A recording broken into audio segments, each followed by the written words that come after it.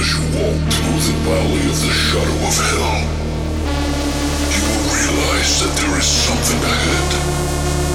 Something that lurks behind the dark veil.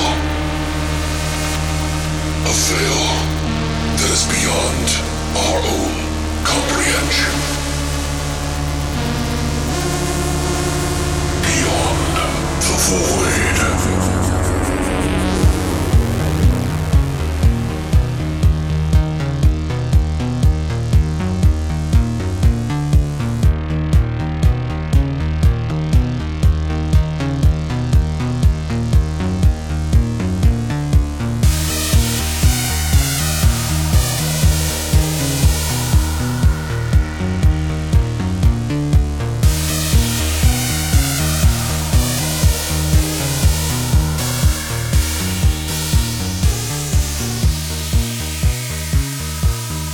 What's up, guys, and welcome back to Beyond the Void Horror Podcast. That's right, we're back. You got like a German accent there. I know, I am German, so. Oh, are you really? Yeah. Oh, okay. Like 97%. So, Really? Yeah. Wow, that's rare. Yeah. But seriously, everybody's a mutt these days. My dad's 100% German. Huh. Well, Josh is here with us. Brittany's going to be out for this week, as you already knew. If you already listened to Monday's episode that we put up, that's up now if you want to check it out. But today is Thursday, and we are going to be doing a hot, fresh, sexy new episode for you. And we're going to continue with the Stephen King thing, I guess. But yeah, we're going to be doing more Stephen King. We decided that we went violent shit last week, and we thought, well, maybe we should kind of tone it down a little bit, so we decided to watch something a little bit more mainstreamy, and that would be Pet Sematary 1 and 2. Yay. Which you've read the book, right? I have not read the book. Oh, okay. I get all my stuff through Audible, and Audible does not have the book. Really? Which is kind of shocking. But I went on like Amazon, and they only had like cassette tapes. Oh, okay. Which I'm like, I don't own a cassette tape player, so. Yeah, that's weird, yeah. But anyway. But yeah, guys, so we're going to be talking about Pet Sematary 1 and 2. As I mentioned, Brittany is sick with strep throat, unfortunately, which I told her, Stay away. stay away, you beast. Don't bring that You foul sick crap in monster. here. But yeah, she thought it'd be best that we not get sick. So Thank you, Brittany. Thank you, Brittany. But Josh is filling in for us. So is anything new with you? Is it, since we did the It review? Because Josh was on with us for the It review, Yes, I was. which was a lot of fun. It was awesome. I had so much fun. Yeah. So, but have you done anything since then, or anything cool? I'm doing the same thing I did last time. I'm house sitting and Breathing? watching a dog. Oh yeah, that's right. You extended it. I extended it. Hey, money, money, money. Yeah, got to make that green. But not really. No, just working. I've been working a lot since we're taking this trip coming up here. Okay. So I've just been working days straight. So I'm just like tired. I'm like, Yeah. it's almost over. Well, first of all, I do want to mention that we did actually do a few things this week. I've just been, we were preparing for the trip and everything like that, so it was a lot of work. We're actually recording this a little bit early so that we can have it done before we get back, but we'll have already returned by this time, so you won't even know. Yeah. It'll be like a thief in the night. Just take it. Yeah, so I've been watching a lot of different movies. I've been watching a lot of TV shows. We've been watching that Leah Remini show about Scientology and the aftermath. Oh, I saw the article. I read. Dude, that was shit's crazy, Yeah. man. Like, I mean, I want to take it with a grain of salt, but it's kind of hard. Yeah. You know, with as much proof as they have, it just seems like this flowing amount of proof that Scientologists are pretty fucking scary. Yeah. Well, not necessarily that Scientologists are, but the guy in charge of Scientology. Is that Hubbard? No, L. Ron Hubbard was the guy who started it. Oh, okay.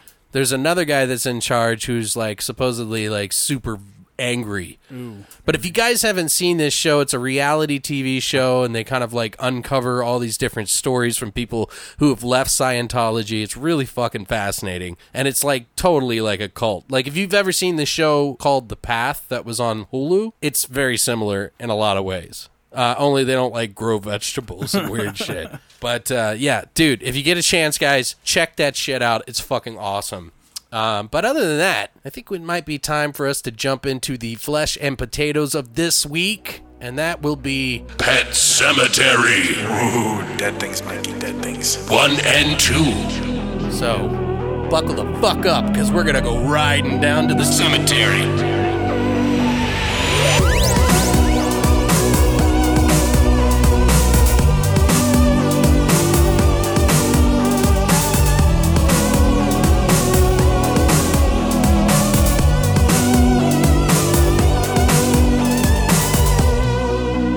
All right, guys, we're back. We're going to go ahead and jump in order with Pet Sematary 1, which came out in 1989. It was actually April 21st. Paramount Pictures put it out. It actually had a budget of $11.5 million, and it was a huge success at the box office. They made $57.5 million on the whole movie worldwide, I believe.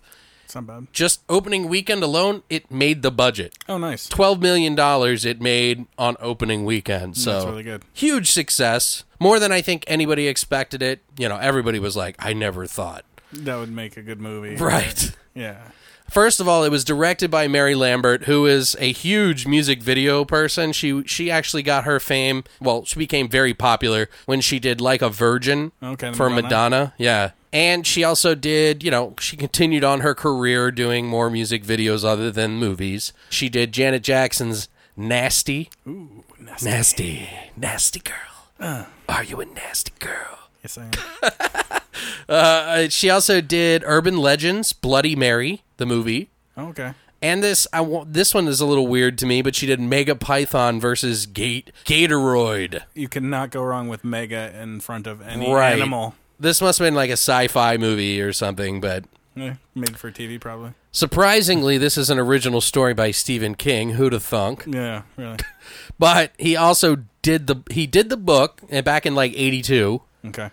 He put it on the shelf, for a long fucking time because he just wasn't sure what people would think of it. But we'll get more into that later. But he also wrote the screenplay for this. Part of the stipulancy for him making this or signing off on a big budget picture was that he wanted to have it done in Maine. Okay. And he wanted to be the screenplay writer. Okay. And because what was happening at the time, I guess, was all of his movies were ending up in Los Angeles. Oh, so he didn't want to have to go all the way across the country to... Well, he just didn't like the setting of it in general. The feel, I guess, yeah. Maine's got a better feel than Los Angeles. Totally. It's what he envisions when he writes. Yeah.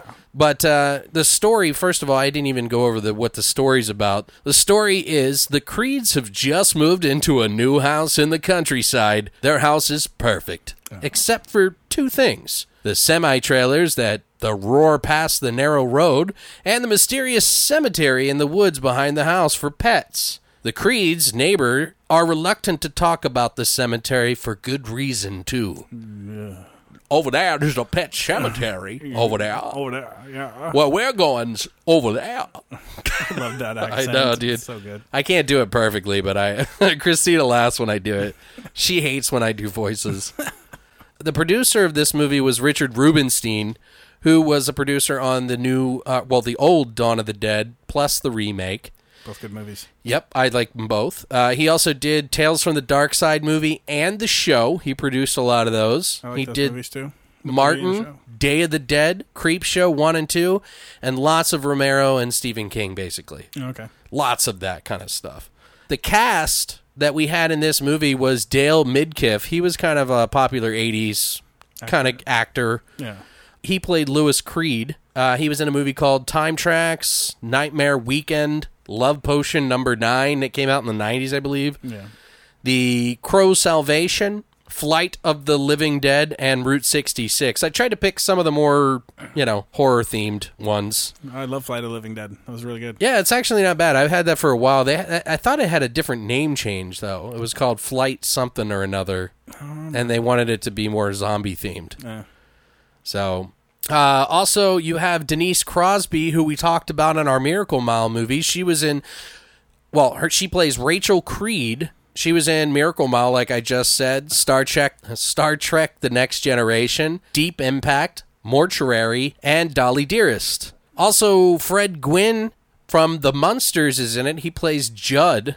Unfortunately, he passed away in 93. But he was famously known for The Munsters. That was probably his pinnacle of Herman Mustard. Yeah, every family watched that shit on TV. Oh, yeah. It was like the Addams Family. Yeah.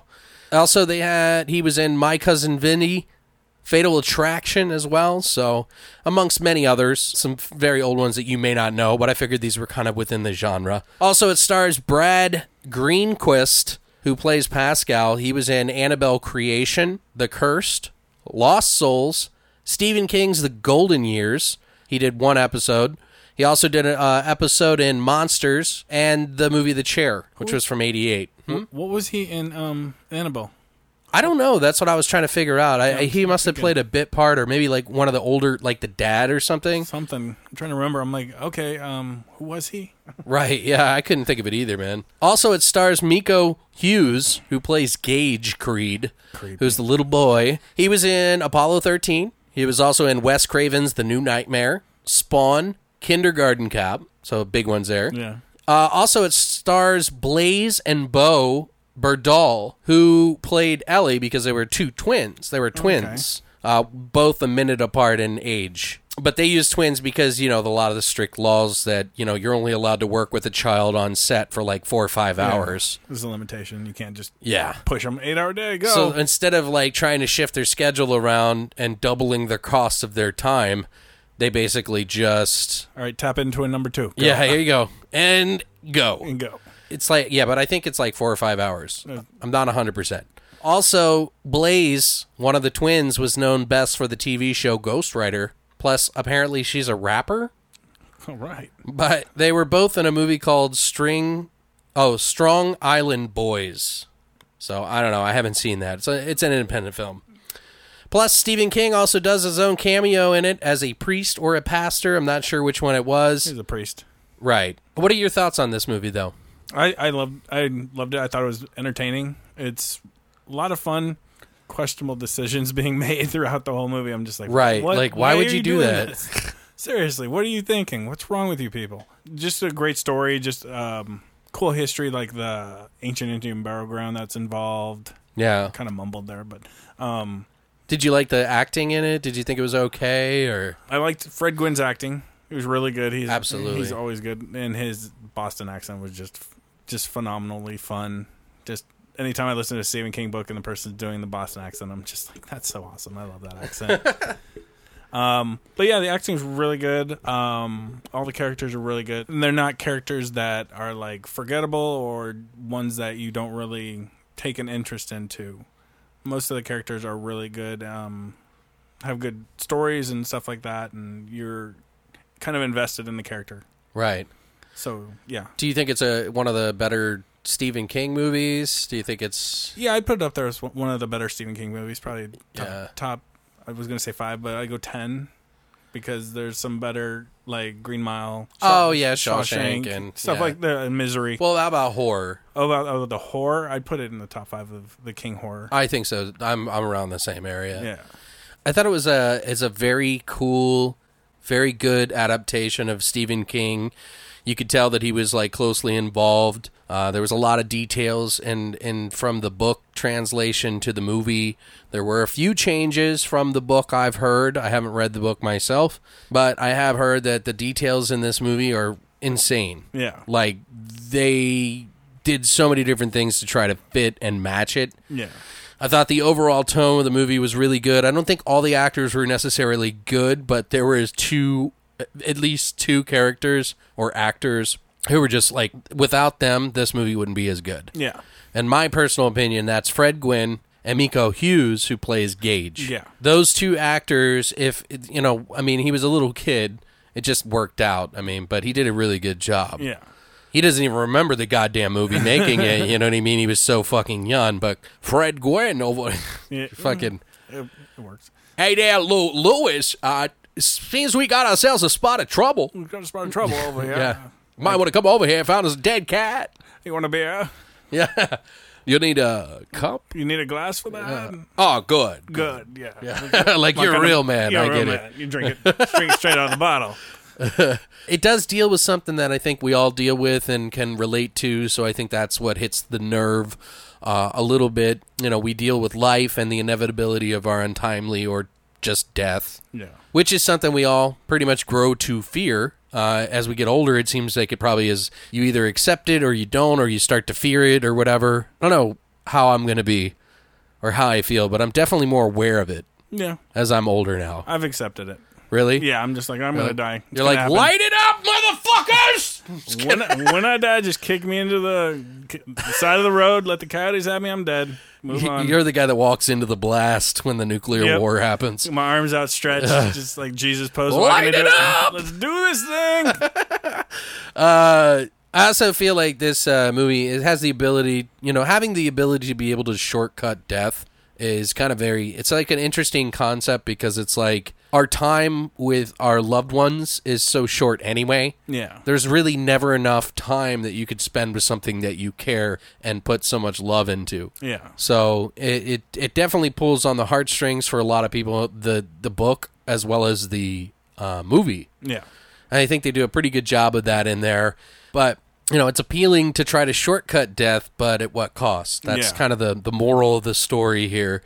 It's essentially the tale of, it's like a tale or I guess a moral of don't fuck with fate or fate will fuck you. Yeah. Essentially. It's loosely based off The Monkey's Paw. Oh, I saw that a long time Do you remember ago. that? It's been a long time since I've seen that. If you guys, there's actually, it's like a story. Yeah. I read it, I remember reading it in it was an early piece that I read. Like early. But it a movie? It's about a guy who, it's like a father and a son, and like the son finds a monkey's paw that if you rub, you get 3 wishes. Okay. And you can wish for anything that you want, and they all come true, but they all are twisted somehow. I'm thinking of the Simpsons episode, the Treehouse of Horror. They did the monkey paw thing. It's That's based what I was off thinking that, of. yeah. Okay, that's what I was thinking of. There was I think there was like a wish that he had. He wanted all this money, and so when he wishes for all this money, like thousands of bags of gold fall on him and kill him. So that's an example of why Be careful what you wish for. Yeah, careful what you wish for. It may not always be what you think. Yeah. Which is a perfect story for this. I think this is a really good movie. I really enjoyed watching it. I watched part 2, and we'll get more into that. God. I don't want to hate on it, but we've got some interesting views on that, so you'll want to stick around for that.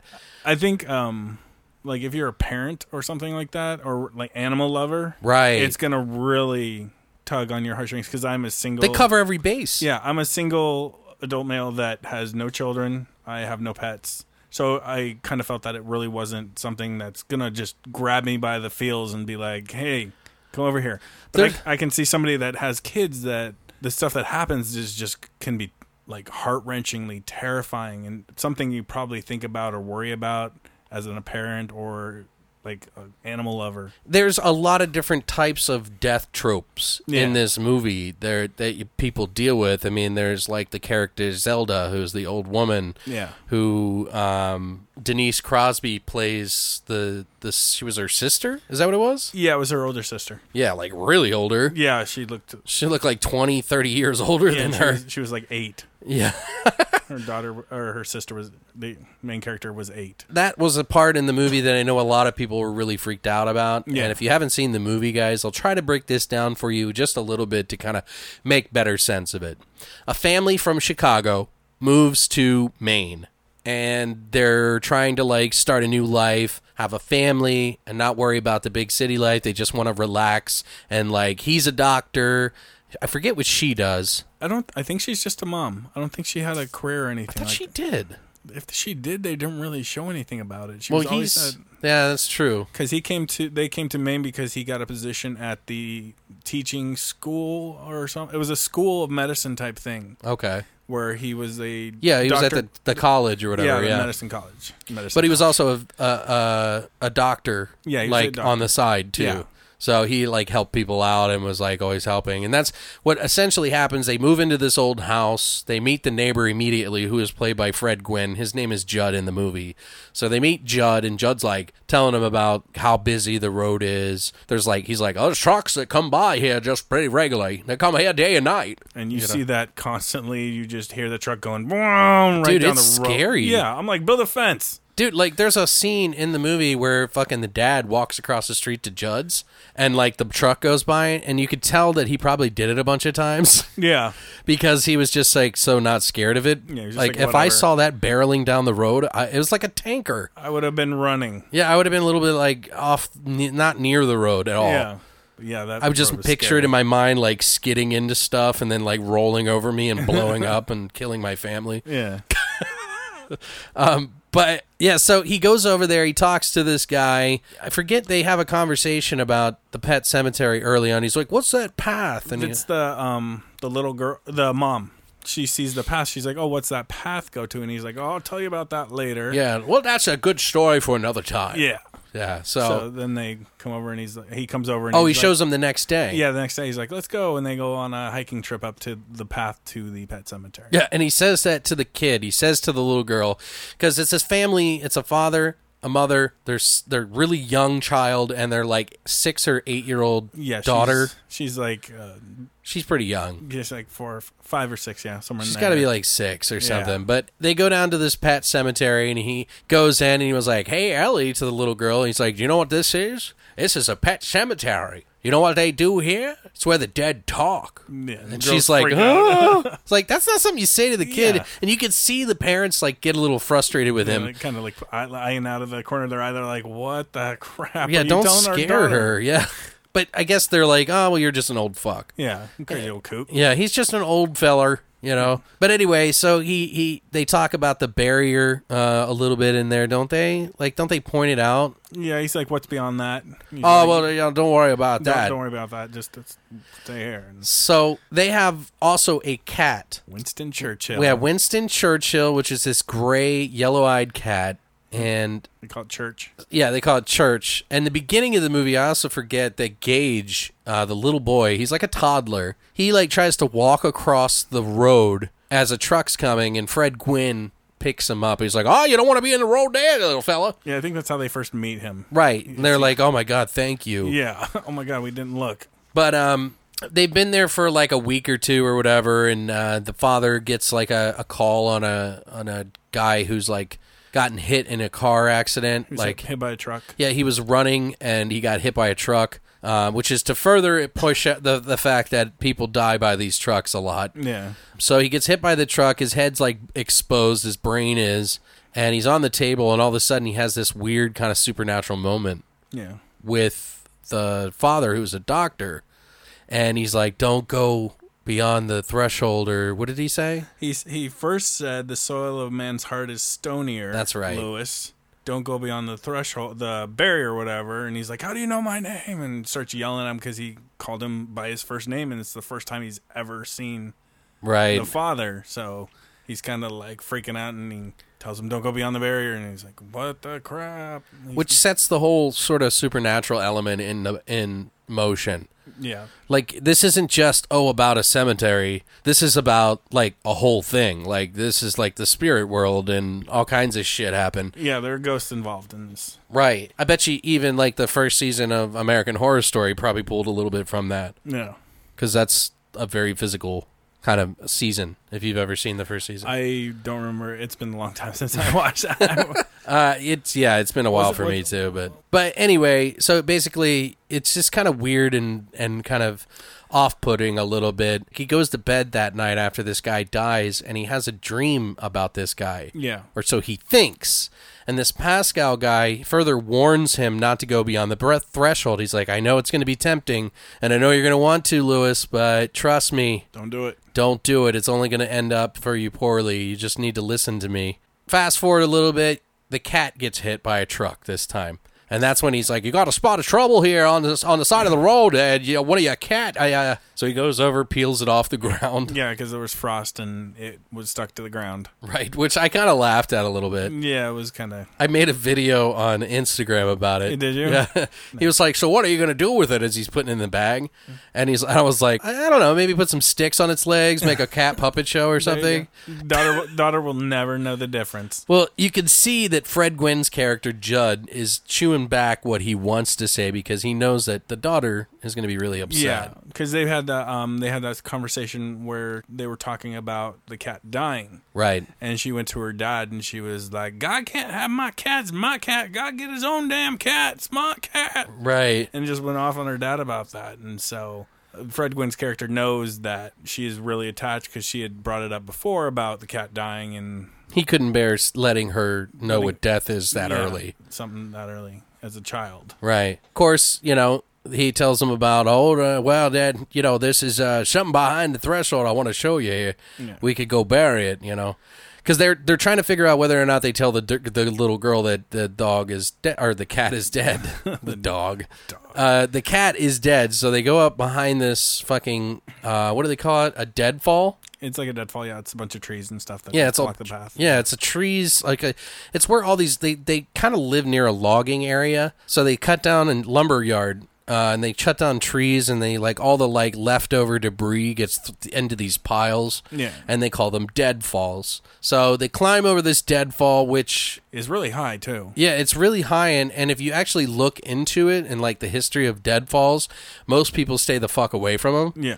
Because even animals could die in these things. You could fall right into the middle of it and can't get out. Right. They just die. Yeah. So it's kind of a source of death in a way. So they climb over death, essentially, and go up to this Indian burial ground called the Micmac Cemetery. Micmac. Yeah, I know. That's what I was thinking the whole time. Micmac, but it's a real tribe, apparently. They went up there, they buried the cat, and he tells them, he's like, you got to bury your own. That's how the Indians did it. And that was a long trek, too, just for a cat. Right. Because they got the cat in the morning. By the time they got up there to bury it, it was nighttime. And by the time they got back, it was early morning. I was like, oh my goodness, this isn't even worth it. Well, because the soil was stonier. Oh, that's right. It was harder. Yeah, gotcha. Because the first thing he does is Lewis, the dad, and Judd are up there, and he's like, you bury your own, So he starts using a pickaxe, and he hits it on the ground, and it looks like it sparks. That's and right. It's like rock. So then fast forward hours later, and they've already buried the cat finally. He was digging through cement. Right. So he buries the cat, and he tells him, I don't think he tells him what happens. He doesn't tell him what happens. It doesn't happen till later when he informs them what happens. Because I don't want to keep going. Yeah. He tells him about his encounter with his dog. Right. So, yeah, Judd tells him the story because when they bury the cat, he goes to bed that night, wakes up, and the family was going to visit The family is in Chicago for Thanksgiving. That's what it was, yeah. Yeah. So they were in there, and Ellie calls and's like, is church okay, Daddy? Yeah, which is so heartbreaking. I'm just like, oh my God. So he doesn't tell her. He's like, oh yeah, I don't know. I haven't seen him, Yeah. But then after he buries him, he comes back and he's like, oh yeah, he's fine. But there's something wrong about the cat. Yeah. So he runs over to Judd's house, and this is when Judd tells him a story when he was a kid and he buried his dog Spot. And went up to the cemetery and buried it, and it came back with blood all over its face. Yeah, the mom was hanging laundry, and the dog came out. And the dog came through the sheets that were hanging on the laundry thing, and it was just like, blah, and she's like, "Go get your freaking dog!" Yeah, and then I guess they had to kill it again, the Yeah. dog. So, and then he buried it again, but somewhere else, or did he burn it? I don't remember. I think he said he buried the dog. He killed it, but he buried it in the pet cemetery. That's right. Because he said at the beginning, he's like, "This is where my dog Spot's buried here." And blah blah blah. So Lewis is freaked out about the cat coming back to him, and it's hissing at him.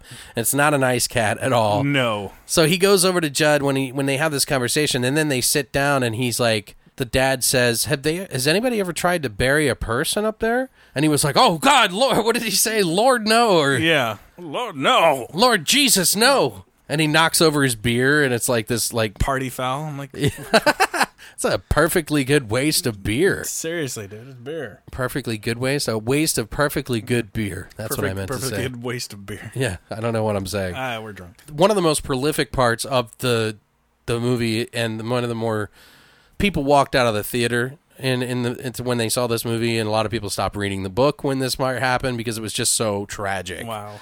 But with a little boy, they're out having a picnic. He's flying a kite. The world is on the most beautiful day ever, shining down on this little nice home in the middle of Not a Maine. cloud in the sky. Not a cloud in the sky. It's just beautiful out. And Gage goes walking off again like he did in the beginning, and nobody's paying the fuck attention to him. The dad turned around and was sitting there laughing at the people at the picnic table. I'm like, would you turn around, you idiot? So, and I won't go into details because we'll save that for some of our favorite scenes, but kid gets hit by a truck. Yeah.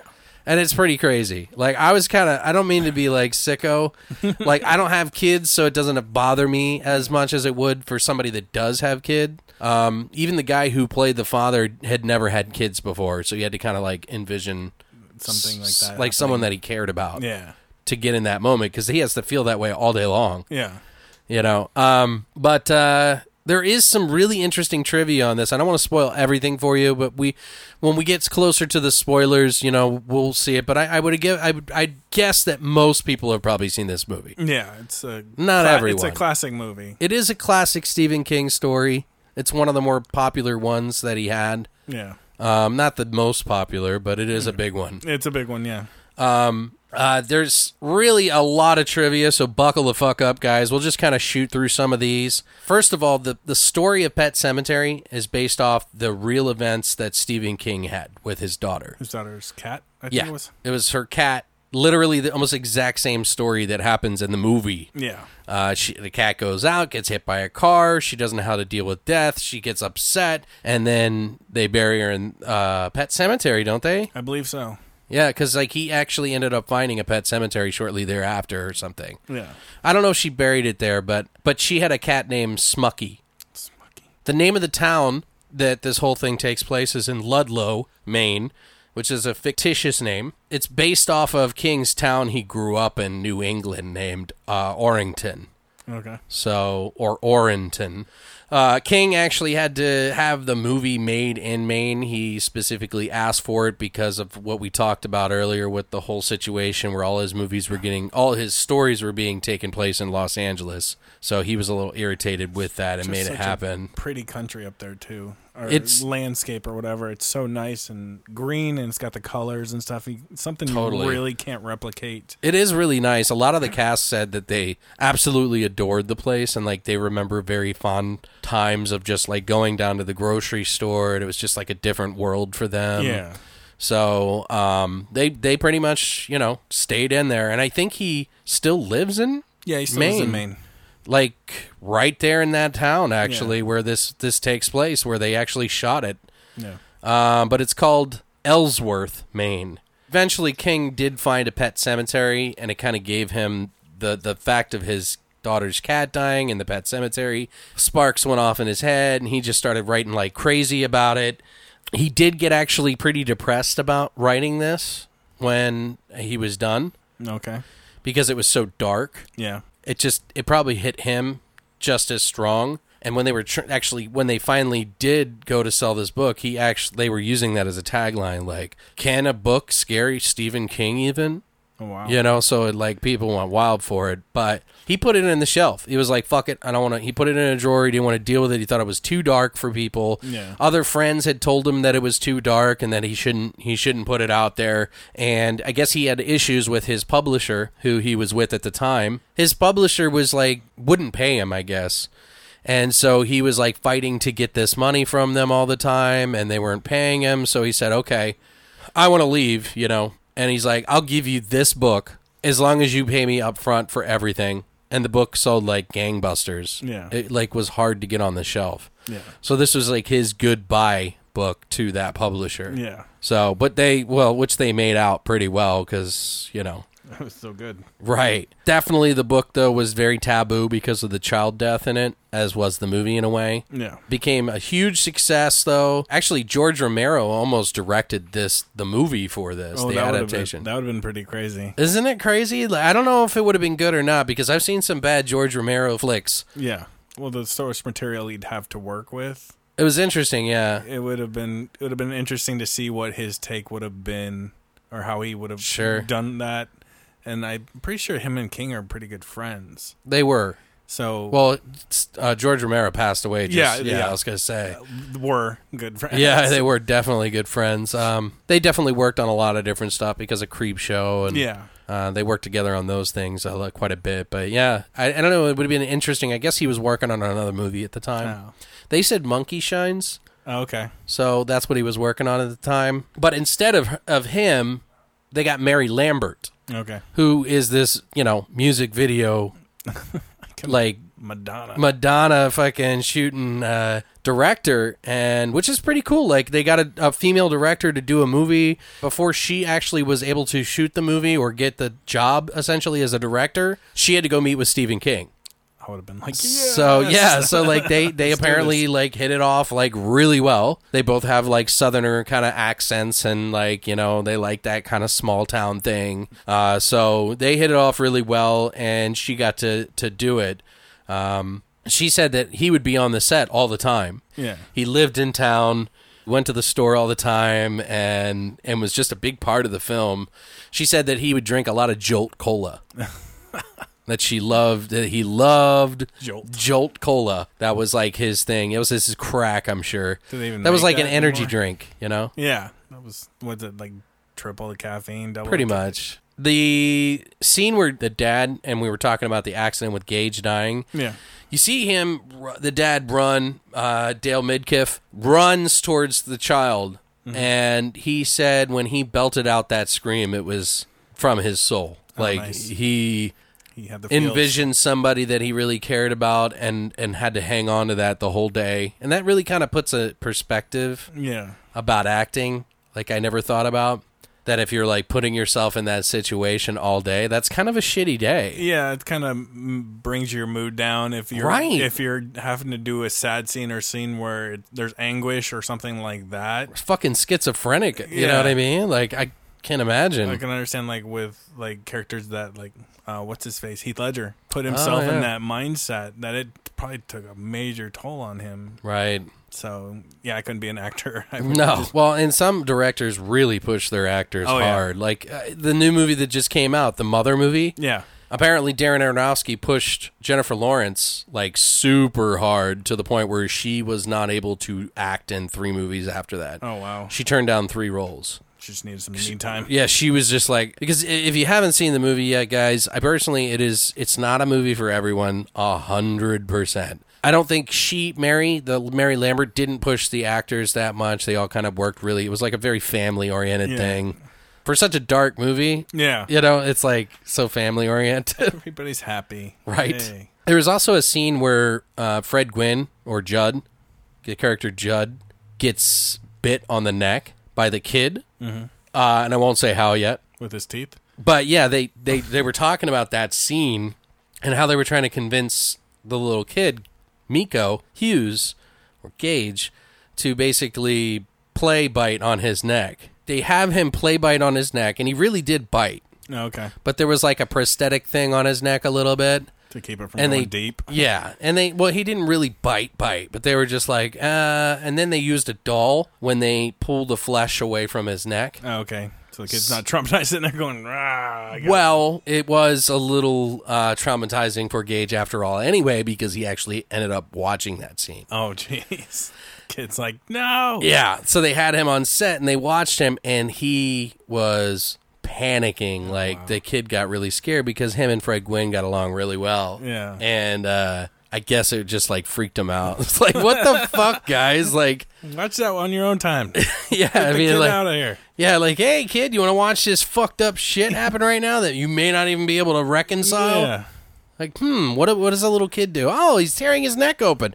That's normal. That's why he doesn't remember making the movie. He blocked it out. Yeah. Because he was so traumatized by seeing that Yeah, scene. many years of therapy have brought it to the surface again so he could relive it and get rid of it. There you go. That's how you do it. He's a tortured soul now.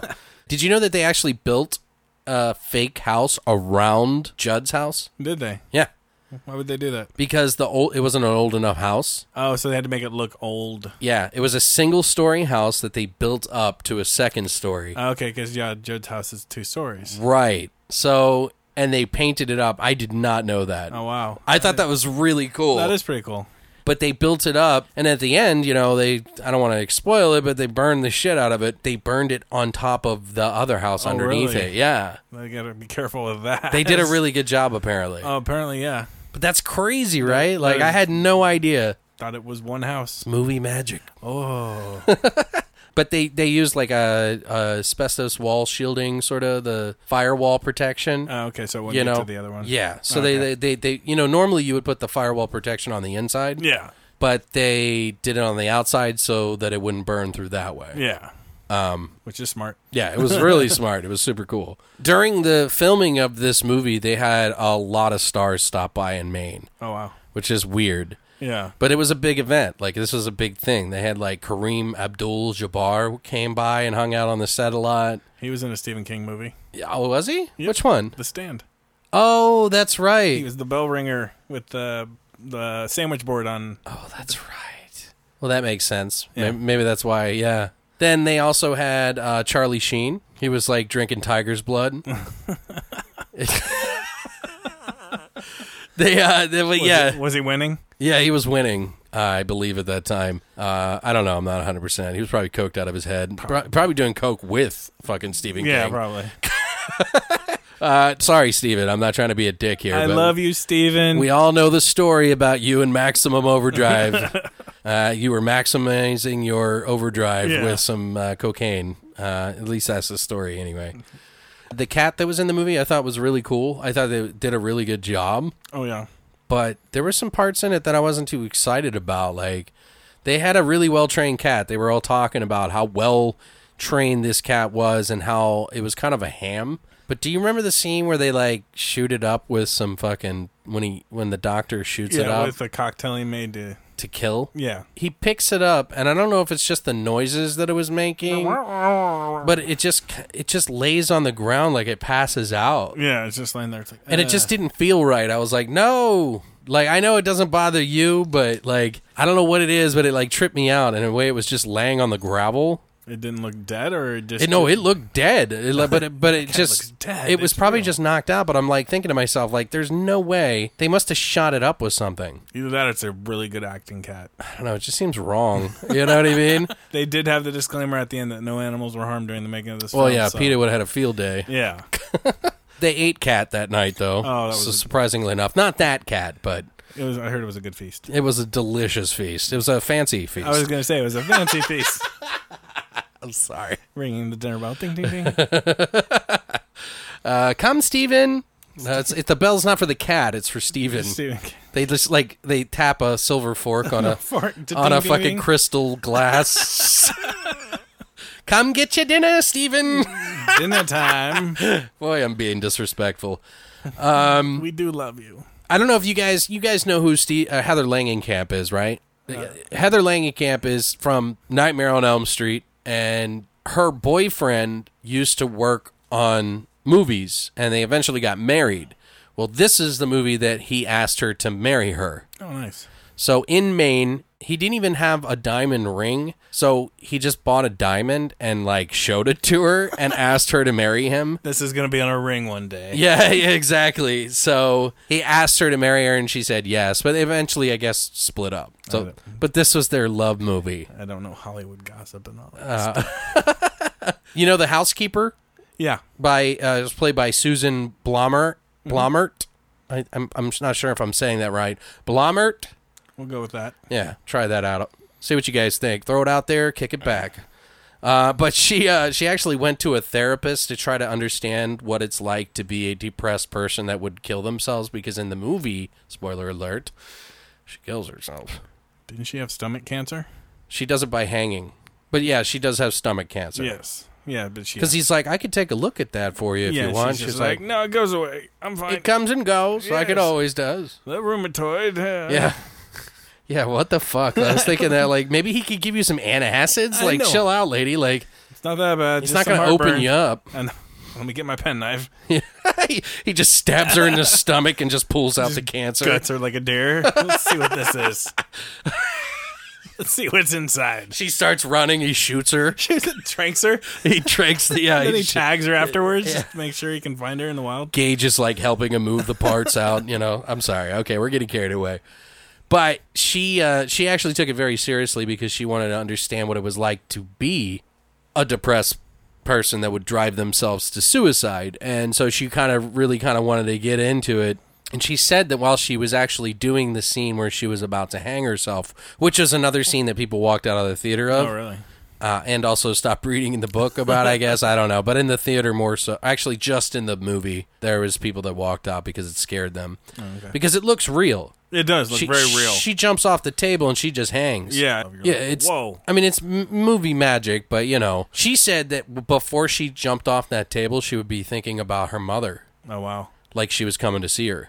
Oh, God. Like, it's kind of dark, right? It's very dark. You know, and she said that she would say "mama" in her head, just like over and over, "Mama, I'm coming," like "mama, mama." I would need therapy after that. Right? I know. And then she said one of her friends, when the movie came out, this is fucking hilarious. So she had one of her friends go to the theater where they lived to go see the movie, and her friend was like, "You have to go to this theater out here and watch this movie."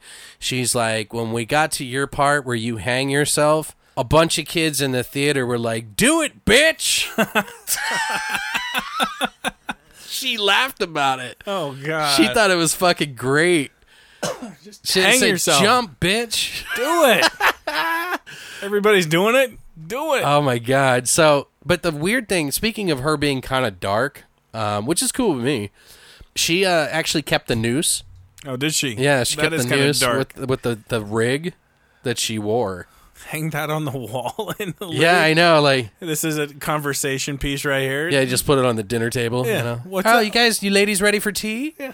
This is the noose I wore in Pet Cemetery and the harness. that I- Barbara, or no, Susan, are you okay? Are you I know. having a bad day? Do we need to talk about this? Fred Gwynn was actually infatuated with Stephen King on the set because he was on there all the time, and Yeah. he kept following Stephen King around to the point where it was getting creepy, Oh, God. and he would just ask him over and over again, "I really just want to pick your brain. I really just want to pick your brain." I sound like the guy from fucking Scrooged, or what's his name? It's a Wonderful Life. Oh, Yeah. It's not in this bank. It's in Bill's house. Yeah. Jim's house. Jimmy Stewart. Yeah, is that what his name is? Jimmy Stewart. Anyway, so it's just kind of funny that he was kind of like a fanboy of Stephen King. Yeah. So, and you would think that Stephen King would have been all about it. Yeah, being Red Gwyn. Yeah. Yeah, I would have been like, yeah, It's the Munsters, It's Herman right? Munster. It's Herman dude. Munster, yeah. They also built the Pet Cemetery from scratch. So they had boulders come in. They like placed down a bunch of earth. They like dug up the ground, placed down new earth. They brought in sod and like did it all up to make it really nice. Because there was a contrast. There was the Pet Cemetery, and then there was the Micmac Cemetery up the hill, and which was near like a gorge or like a stone quarry. Yeah, it looked like a stone quarry because they were climbing up like sides of rocks that looked like they had been cut. Right. Cool contrast between the two, because the Pet Cemetery is more about this innocence about life and death, whereas the one up there was a much darker, scarier. Very like sharp. I don't know if that's a good word, sharp. And like the Pet Cemetery had like brass and it was like soft. It felt soft. Sure. Yeah. Well, it felt warm like a child. Yeah, Well, like- that sounds horrible. Cut that. Jesus Christ. Oh, That is not what I meant, by the way. Just I'm leaving. and things just got really creepy. Anyway, back to the podcast. But yeah, the Pet Cemetery, they actually had to get 6 truckloads of those boulders, Okay. and there's like 2 boulders left that are left at that place where they shot. Because the house was in a different area. It was like down the street from where the Pet Cemetery was, so the path actually led to nowhere. Okay. And then when you had to go down the street, to like the- way down the street, like a mile down the road, and then you would be at the Pet Cemetery. Gotcha. So they went down, and they even show the new place, or the way it looks now, and then they talk about the Micmac Cemetery and how it was like an old blueberry field. Apparently, Oh, nice. they brought like a shit ton of rocks. There were so many rocks on that. They looked up the Micmac natives, like how their burial techniques were and how they did things with rocks and everything like that. So they made it look like that, and they got that huge crane shot from above that was beautiful of the Yeah. whole area. They did a really good job. Yeah, that was really cool. It looks like some witchcraft type shit, Yeah, I thought it was like a, what's it called? It looked like a crop circle. like a burial ground. I'm just kidding. It looked like a place you would bury things. and Dead things? people- Dead people. Yeah, under stone. Yeah, I'm dumb. Just kidding. Did you know this movie had 3 different endings? I did not. Yeah, there was going to be 3 different endings, and I'll get into that when we get into our spoiler thing, guys. I don't want to spoil that just yet for you. But they did have 3 endings. They were all just similar. Just a little change Just a here little and there. different change here and there. Gage lives Do you know there was a scene where they have like a fight in this funeral home with the father. with the father, but they had like, in order to do the scene where there was like a little kid casket, they had to buy 5 kid caskets, right? So after their shoot at this scene, they had to like wrap everything up out of the church. Yeah. So they were like, tell the crew, hey, we need to take these, let's take these off. We got to pack them up and like get them out of here. Well, don't tell me they grabbed the casket that had a real kid in it. They grabbed a casket. It wasn't a real kid. It was the dummy that they had in the casket in the movie. Okay. And it fell out. That probably freaks some And people out. dude, it scared one of the crew members so bad, this lady, that she booked it. And she ran smack into a pole into her head. God. Yeah. I thought that was funny. I would have been dying. I don't know if I would have run. I wouldn't have run. I would have What's he been gonna taken do? back a bit, but What's he gonna do? Get up and chase after you? no, it would have been like, if I was in that situation, I'd been like, soup's on! No, I'm just kidding. Dinner bell, ring it. Who wants a leg? No, I'm just Yeah. kidding. We're ridiculous. That's pretty ridiculous. Did you have any favorite scenes or? I loved the cat, especially when they showed it with its eyes. Its eyes were just like freaky creepy. I'm just like, if I saw that cat and its eyes were like that, I would be like, F you, cat. That was a really cool scene. Do you know how they did it? I don't know, shine light in its eyes? No. It was actually a very, very soft light. Like you wouldn't even notice it. When they shoot on these cameras, they use a lens, some sort of glass lens that kind of takes out glare Okay. or reflection, and they flipped it the other way Okay. so that the eyes would glow, and it was like a really simple technique. That sounds easy. It does sound easy, but it was like, I thought it was a really good idea. Yeah, it looked better than some I've seen where they actually like did CGI on the eyes to make it look like it's glowing. Right. And you're just like, oh, that looks dumb. These are they'd naturally all Glow. yeah, like when you take a picture of a dog, Dog or a cat, yeah, it's yeah, got that reflection. You that see the lens. like eyes glowing like a fucking demon. You're you like, know? demon cat, no. And essentially, I mean, this is kind of like demons in a way, because the things that come back from this burial yard are like demons. Yeah. And they even kind of go into the fact that part of the reason that these chain of events happen is all because of Fred Gwynn's character, Judd. Who was an idiot. Yeah, like, but the spirits, these dark spirits, manipulated things to take their kid, to take their cat, to take Judd, all this other shit, so that they would just like continuously try to bury people or things. Yeah.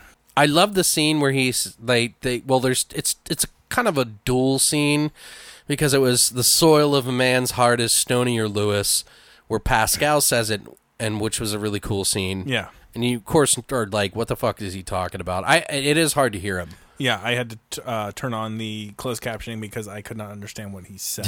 It's kind of hard. Yeah. I had to listen to it like 2 or 3 times just to make sure. And then Fred Gwynn says it after he has this vision that Pascal's warning him not to go to this thing, go past the threshold and shit, Yeah. go beyond the fucking deadfall. And he does it anyway. And then he realizes it clicks after he buried his cat. Was it the cat the first time? Yeah. It was the cat, yeah.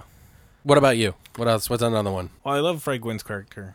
Just every time he was talking, I was just enraptured with just his talking. And He's the way perfect. He was just that good old Maine boy, not bully, but old man that you hear. You like He's a good old boy. Yeah, you like Stephen King does a really good job with conveying these old time characters who, during the time he wrote these books, it's like the 70s or 80s. So he's taking you back to those times with those characters, and it's just fun to listen to the way they talk and stuff like that. And you're just picturing sitting there talking to this old man, and he's just like, yeah, back in the Well, we're going over there. there's over there. You need to go over that hill, son. Royce, yeah.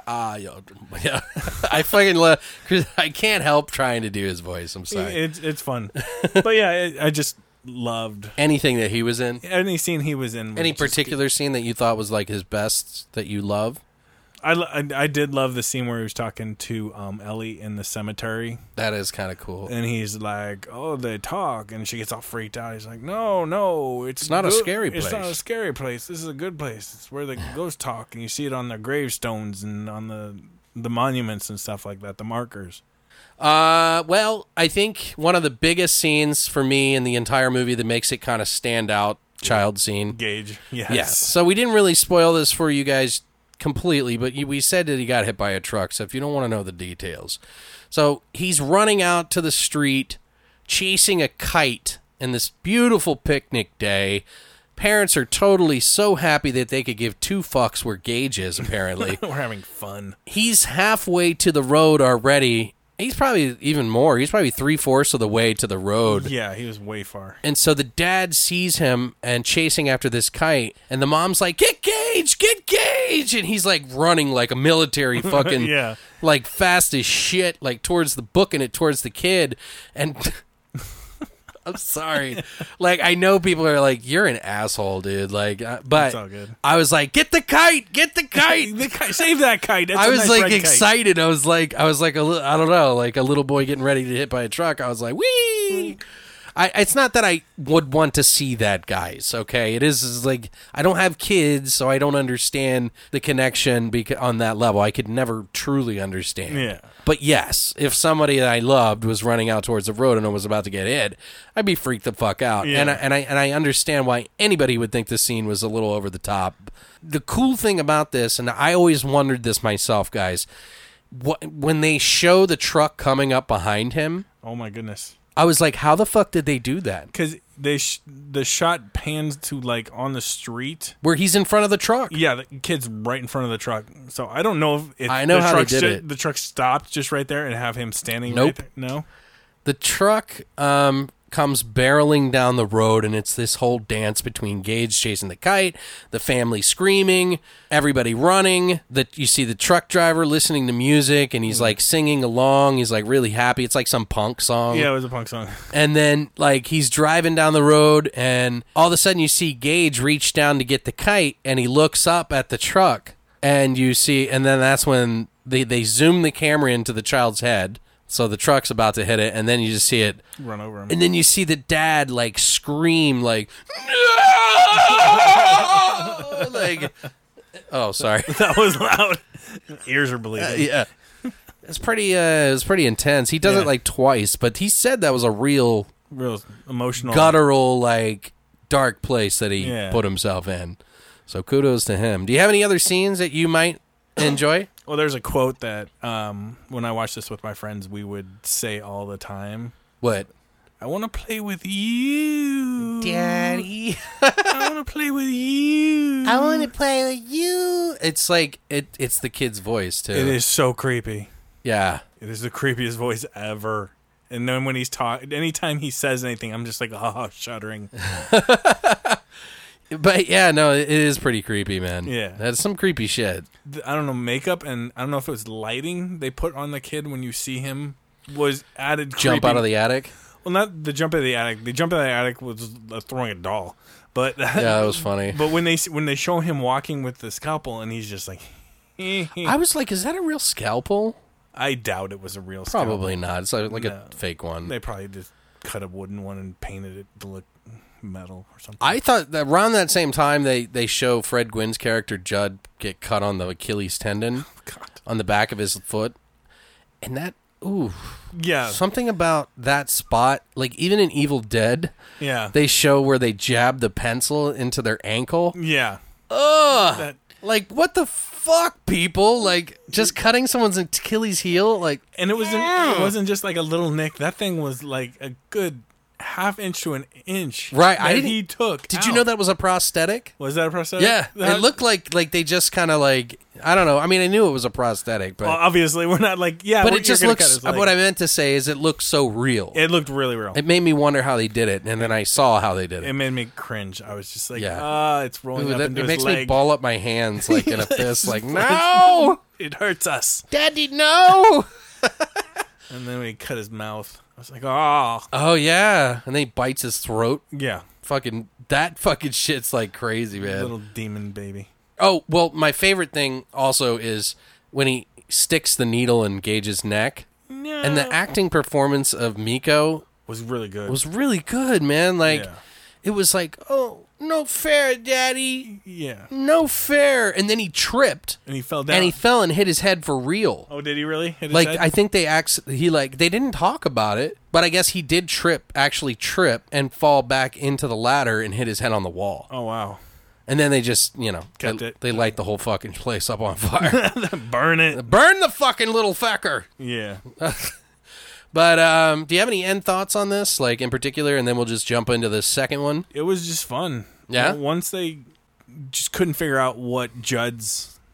I know his motivation was he didn't want to see Ellie sad about the cat, and he knew that she loved the cat so much and stuff. Right. But he knew what was going to happen because he saw it twice. He saw it with his dog. And then the human. Yeah, they buried that guy that came back from the war that died or that was dead from the war that they brought the body back. He saw what happens. He knows that. Yeah, how irresponsible of that old fuck. What a jerk. I'm He's, like, you know what it seriously. is? He got old, and he got bitter, and he fucking didn't care if the family fucking died because they were younger than he was, and this is the problem with the world today, guys. No, I'm kidding. Kids these days and their motherfucker. Old people are taking over the world. Take their teeth. Take their candy. listening to their rock and roll music. I think the moral of the story pretty much is don't move your family into a house by a busy road. And if you do, don't listen to your wily fucking old bitter neighbor. He's an old codger. And for the love of fucking God, guys, do not go past the place where the dead walk. No. The barrier was not meant to be crossed. The ground beyond is sour. Get it through your fucking head, people. God put that there for a reason. I don't think you should move it. Well, I mean, if you want to go past the threshold, it should be for a sequel. Yeah. I think, right? I think so, yeah. Which we'll talk about the sequel here in just a second. So I didn't get to mention the 3 different endings for this movie. The original ending, guys, if you don't want to hear this, you might not want to shut off, but if you do, you know that the dad buries his wife because Gage kills his mom and hangs her. Somehow he drags her up the fucking...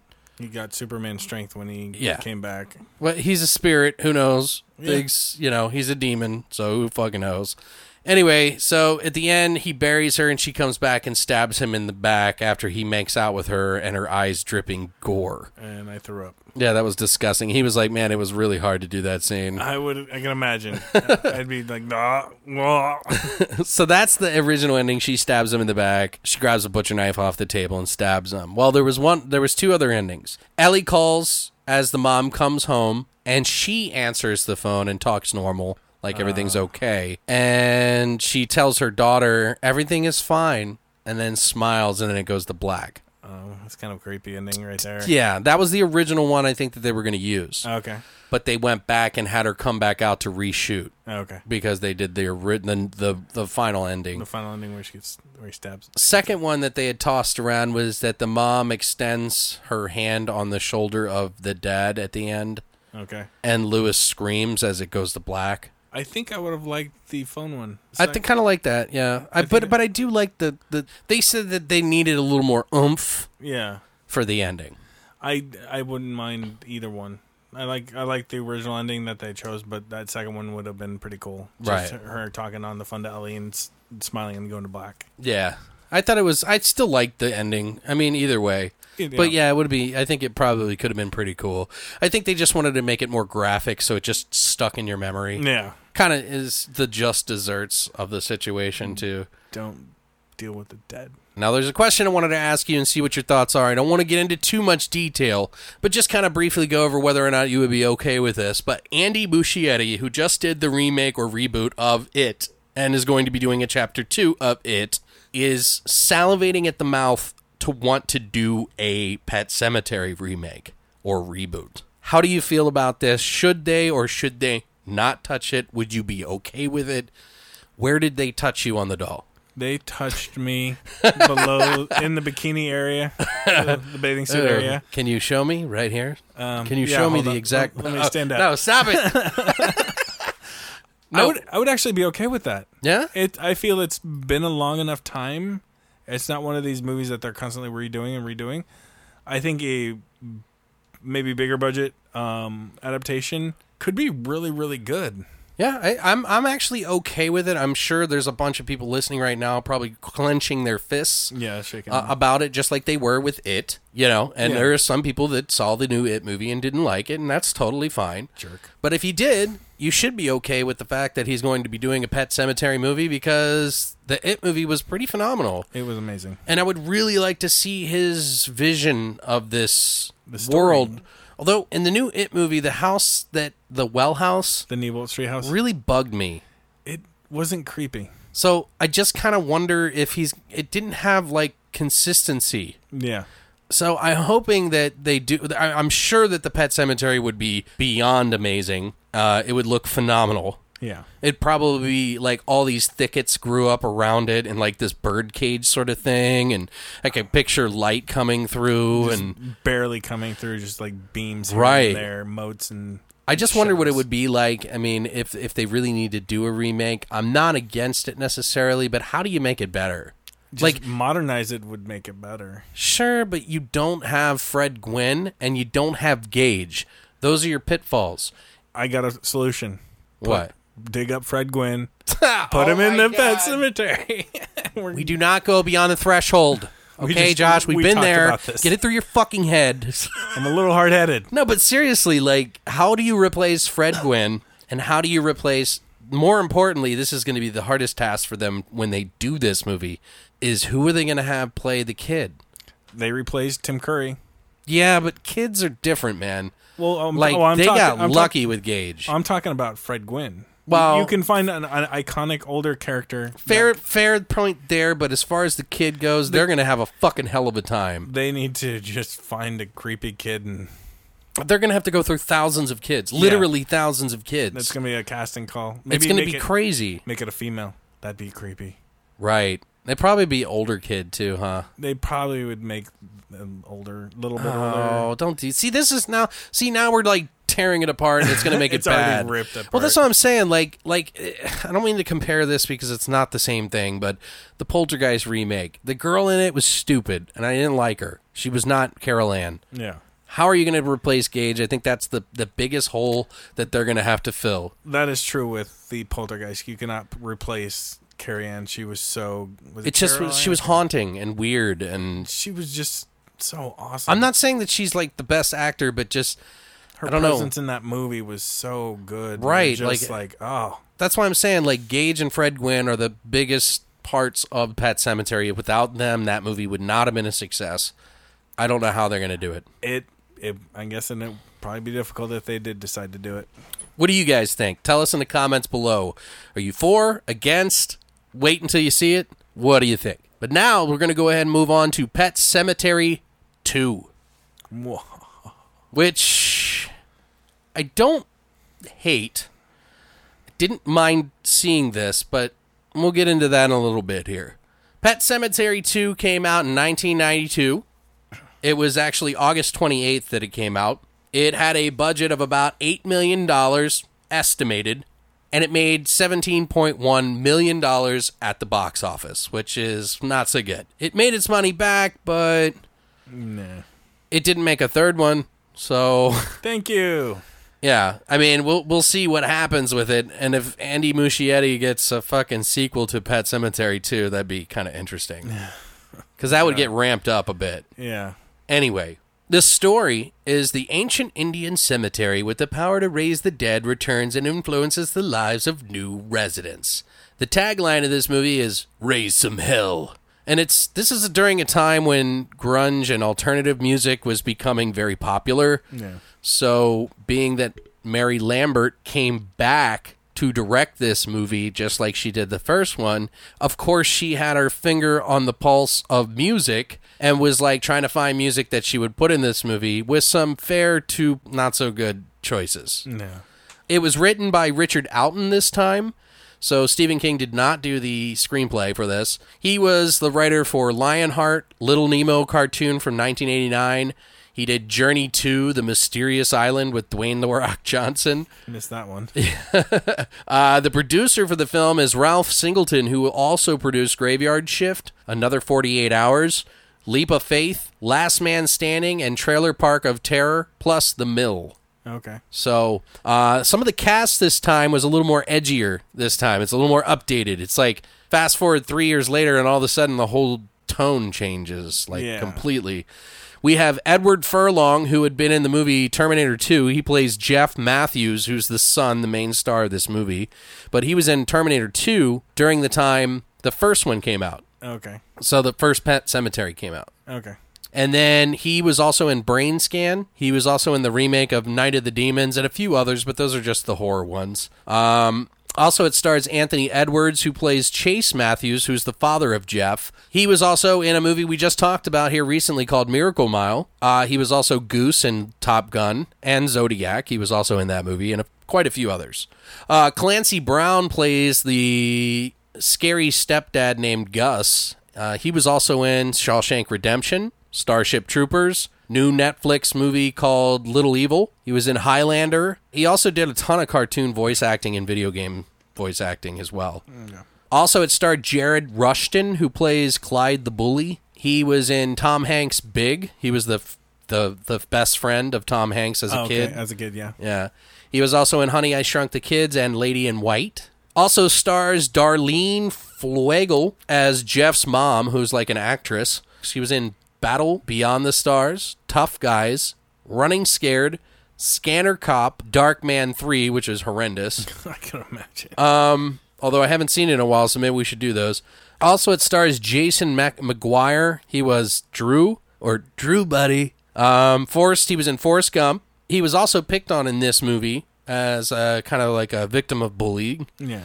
But then he also played a bully in the movie called Leap of Faith with Steve Martin. Okay. Yeah. So it's kind of an interesting contrast there. What are your thoughts on this one, Josh? Oh, my God. Divulge everything. Everything? No, just tell us what you think, like generally. I thought the story was kind of terrible. Horrible. Why? Why do you feel it is horrible? There were some changes they made to the aspect of the mythos or whatever. How the Pet Sematary worked. Really? Oh, well, there was one that I caught. There was one that I caught. Well, kind of bothered me. You bury your own. Well, you bury your own, and then when they come back, they still maintain their personality. Well, it seemed like the closer to death that they were, like how soon it was that they died, made an impact. Well, that's the thing with the mom. Yeah. Oh, yeah. Oh, yeah. So that part did bother me too. So that's on me. The movie does tend to jump the shark towards the end. Oh my goodness, it was ridiculous. The bullying aspect, it was your typical bullying thing. New kid comes to town and is bullied. I'm just like, he just got there. Seriously, why is everybody a jerk to the new kid? Right. Can you just be nice to him until you get to know him and figure out that if he is a douche? Josh, I don't think you're going to change Hollywood tropes overnight. I'm petitioning. Sorry to tell you. Will you sign my petition I got here? I'll be your first signature. My only signature. Here, and I'll put it in the file for good keeping and set it on fire. Yeah, I was going to say, is that the shredder bin over there behind you? But go on, I'm sorry. I don't know. The story was just so weak.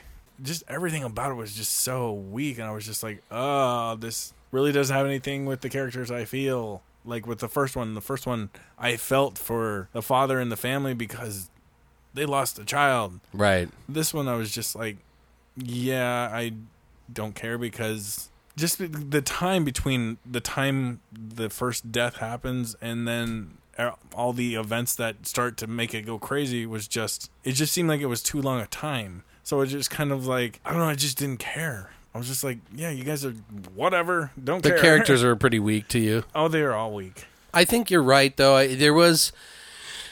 Whereas the first movie kind of preys on your heart a little bit, it has very unique, classic kind of characters that you love and endear and enjoy.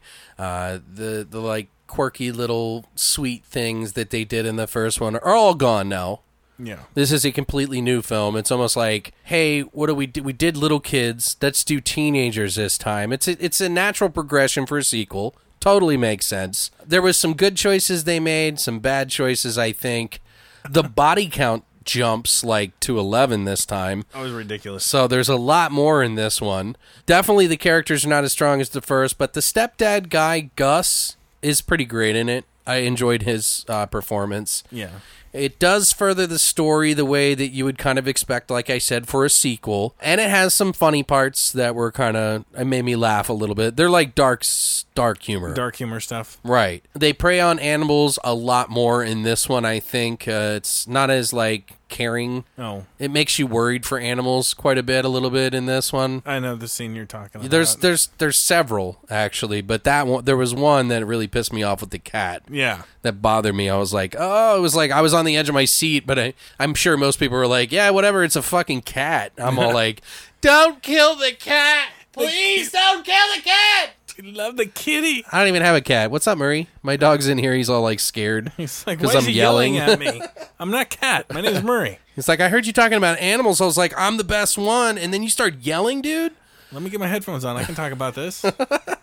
Edward Furlong in it is not the best performance that he's done. No. He's much better in Terminator 2 and Brain Scan, for that matter. Yeah. Like, he's really good in Brain Scan compared to this. Like, this is garbage.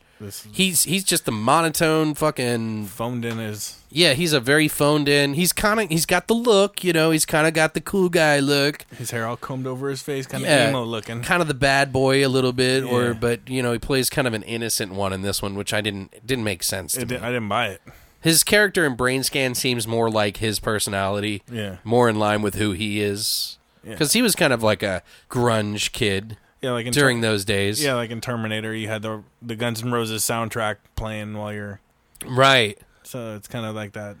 Some of the music, though, speaking of which, in this, they had some cool songs. Like they had the L7 Shit List song, which was in Natural Born Killers. You make my shit list. It was pretty cool. I saw them in concert. It's very grunge themed, like I said, but the song that they use in the sad parts really annoyed the shit out of me. Was it that one? It was just, I don't even know, and I'm not trying to pick on the band, like, I'm really sorry. It really had nothing to do with the quality of the music. It just didn't fit. It was like they were trying to it was like Mary Lambert wanted to make a music video of these sad moments. And they played this fucking stereotypical fucking track, and I was just like, why don't you just put some violins in? Or, you know, some mood music, you know? Like, everything doesn't have to be a goddamn fucking,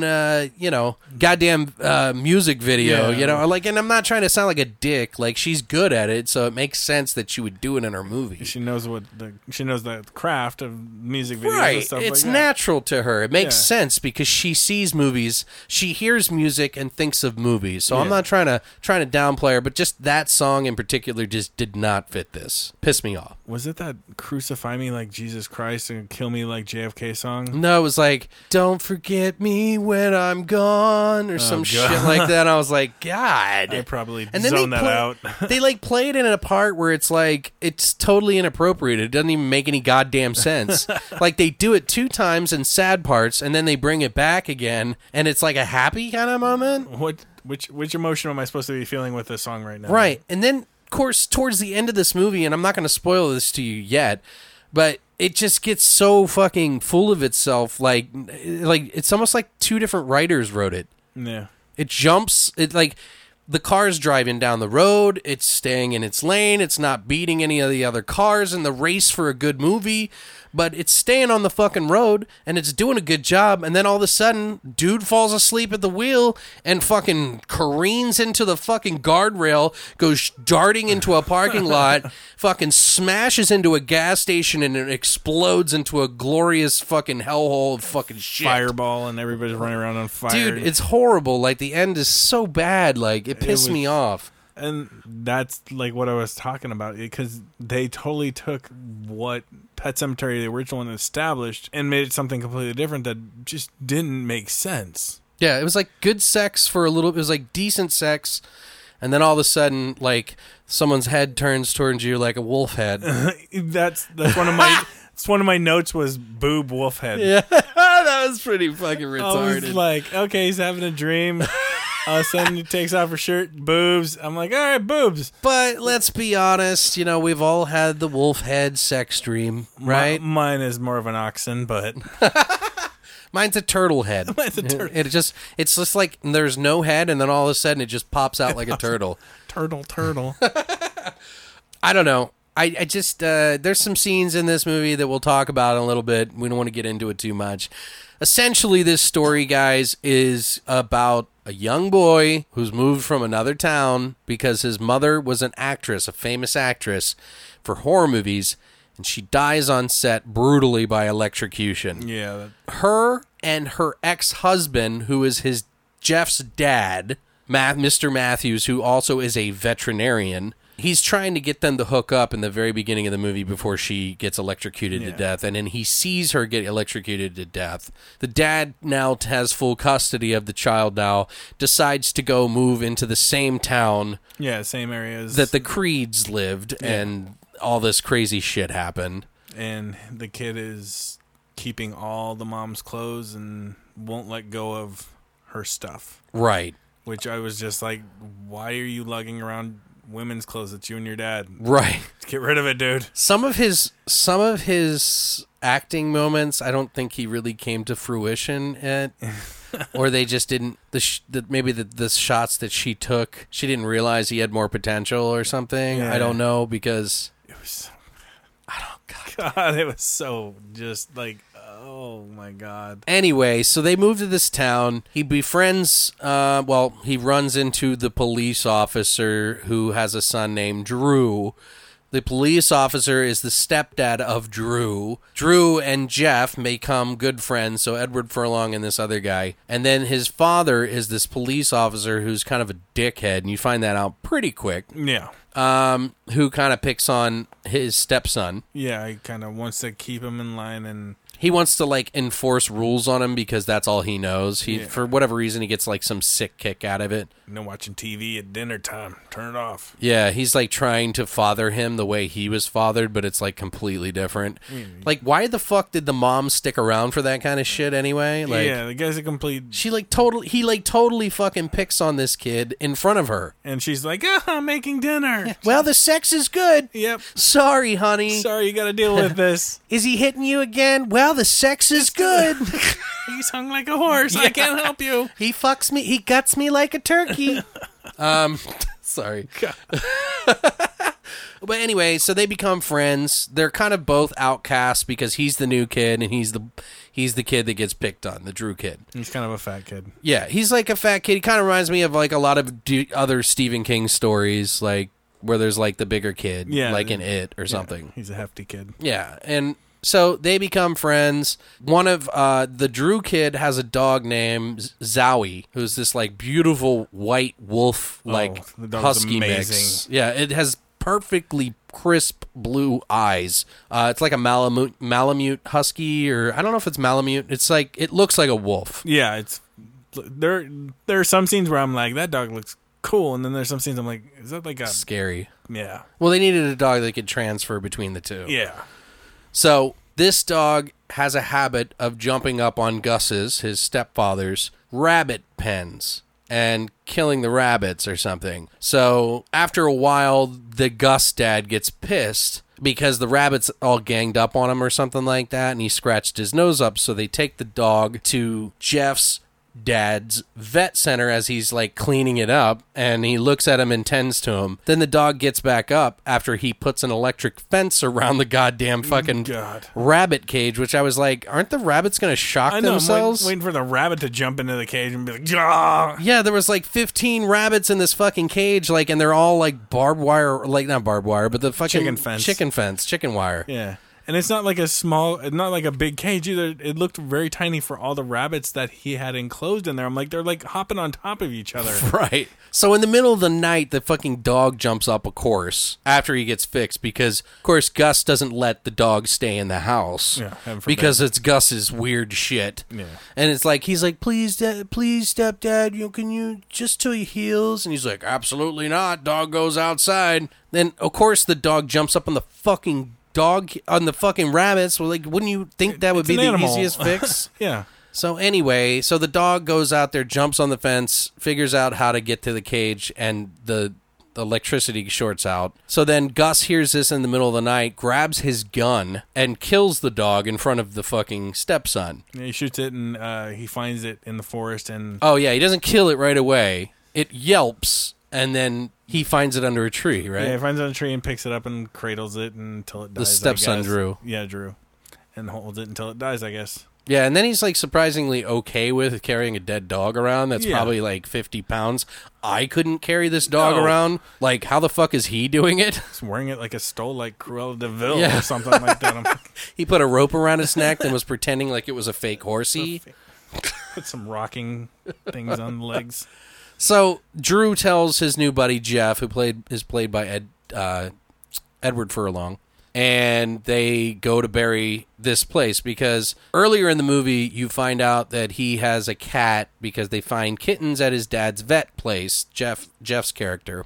And he keeps one of them, takes him to school, and one of the bullies who picks on Drew and starts picking on him, and they kind of bond over. They take it to the pet cemetery and put it in a bird cage, and he gets it. It's this huge race scene. Yeah, he That's- grabs the cat and takes off on his... He has like a... kind of like a motorbike, and so they're chasing him on his stupid bicycle. Yeah, all the bikes and like a motorbike. Yeah. Yeah. So he finally catches up to him, and he like kind of kicks the crap out of Ed Furlong's character. Right. And Well, he punches the bully in the face. Yeah, so he gets his licks in, but then the bully kind of... But this is the important part is that they show him the cemetery and he realizes where it is, and they have a conversation between him and Drew about the cemetery again. He was like, "Let's bury him in the cemetery," and he was like, "No, not here. Over there. Over there, up here." And so they go to the burial, the Indian Micmac or the Native American Micmac cemetery, and fucking bury the dog. And he's like, "You got to bury your own, so don't help me." Yeah. And they bury the dog. Dog comes back, Demon dog. and it's a demon dog. The stepdad felt bad for the kid a little bit because he shot him. Yeah. And when the dog comes back that night, he was like, "What the fuck are you lying to me with this sap story, you piece dog's- of shit?" And the dog's like covered in dirt and blood and just... I'm like, how do you not realize this dog is not right? And its eyes are fucking glowing. Yeah, his eyes are glowing in the dark. It's... How do you not realize that this dog is not the regular dog? Wouldn't you be a little weirded out if your dog came back from the dead and you brought it into your room, your Yeah, bedroom with I'd you? be like, you sleep over there or not even in the house? I would be freaked out. I'm like, you were dead. And they're like talking. They're like, "Are you sure it was dead?" It's like, I carried it around for like a day and a half. I'm sure it's dead. Right. So I couldn't deal with a dead animal that came back to life. I'm like, all right, it's a zombie. Kill it. Right. I would be a little nervous about it. I don't know if I would sleep with it in the room. No. So this is right before Halloween. Drew wants to go out for Halloween. Of course, Gus says that he can't, but Gus is at work, so his mom tells him he can go out to this party at the pet cemetery to go hang out with his friends, and they, there's drinking and smoking and cigarette smoking, by the way. Yeah. And his dad comes home early, and he finds out that Drew's not in his room after his mom lies and says he's upstairs sleeping, and goes to the pet cemetery, and all the kids scatter. This is like big party, and they've told the story of the Creeds, by the way, Yeah. from the original Pet Cemetery movie. You actually see their house too. Right. They drive their bikes past the front yard, and you see the mailbox that says Creed on it. That's right, yeah. So they kind of like go over that again to kind of get you back in the spirit of it. And then Gus shows up, the police officer, all the kids scatter, and there's a tussle, like a fight. He like kicks the crap out of his stepson, like punches him. Yeah, he punches him like 2 or 3 times. Yeah, that's like he's about to kill him. Yeah, pretty much. He's so angry. He's gonna just destroy it. So then, doesn't he like push him? Oh no, that's right. Zowie comes out of the forest, out of the blue, and jumps up and fucking knocks him down and bites his neck. And he was like, "Get him off me! Get him off me, Drew, buddy! Drew, buddy, get him off!" We're BFFs now. Get him off. Yeah. You were just trying to kill me. I know I was trying to kill you, but can you take this thing that's gonna tear my fucking throat off? I'm just kidding. Sorry. So, of course, Gus dies, and they're right there by the barrier, the deadfall, and they could take him up this fucking hill. How? I know, that's fucking huge. Gus is like 6'5". It would take 4 of them. Yeah, he's like 6'5", 200 and maybe 40, 50 pounds, and these one heavyset kid and Ed Furlong, who is not a big boy, Right. carry him. And if they're following the path that they followed in Pet Sematary, which they showed them walk, It's almost impossible. it is impossible. Yeah, And they're going to throw his body up every step. Yeah, every cut quarry corner and stuff like that, and carry him over the dead. I'm like, all right. Well, they have this conversation where they're like, what do we do? Oh, my God, we're going to get into trouble. I'm like, okay, you tell them that your dad was going to kill you and he started beating the shit out of you, and that your dog saw it happening and thought he was trying to protect you and then bit his throat. Yeah. And maybe because he was nervous that he would kill his dog. Yeah, I guess so. I'm like, So be truthful. yeah, just tell them truth. what the fuck happened. Like, why are you fucking? I mean, but they're kids, so there's that The whole whole drinking, the party, and yeah, stuff. they're gonna go to jail alcohol. forever because they're murderers. I'm like, No, you use some won't. sense, dude. Yeah. So they get it in their heads that it's a good idea to take him up to the fucking Micmac cemetery and bury him, and sure enough, he comes back. Which is what I have a problem with. And man, is he kind of funny though? He's kind of funny as he's come back. Like at the dining room table when they're eating the mashed potatoes, and he's like, yeah, and he spits it out, and he starts laughing, Right. and they're all laughing, and all of a sudden he's like, nah, and he goes serious, and Well, it's funny because like Drew has this moment where he's talking about his dad, and he's like, "It's weird." He's like, "I feel like we're like a real family now." I asked him if I could go hang out and spend the night at your house, and he was like, "Yeah." yeah. And I was like surprised by that, and like, I forgot about that scene, yeah. and he was like talking about how he's kind of changed and everything, and it's weird because like this character is so much more cognizant. It's almost like it's more him. Yeah, it's more him. It doesn't feel like he lost who he was. He's just a little off kilter. Yeah, he's just a little quirky. Yeah, and he's nicer for some reason. Yeah, he's not a jerk. He's like, all right, do whatever. Yeah, I don't care. Right. Which, like we were talking about in the first one, they buried that guy that died in the war. He came back. He was like a raving Murderer? Yeah, he's like just running around like breaking Yeah, shit. And, but he had been dead for a long while. yeah, He got flown over from a war. well, that's the thing too. How long had the cat been dead when they buried it in the first one? Well, I mean, obviously hours matter. So if it was like minutes, like it was minutes. It was minutes, but you also got to think they drug his ass up there. That's got to be a Well, long time. They just allude to the fact that it's the soonest someone's dying nearest the pet cemetery. Okay. Because in the first one, the mom dies and she'd been dead for hours Yeah. till he finds out. Yeah, that's true.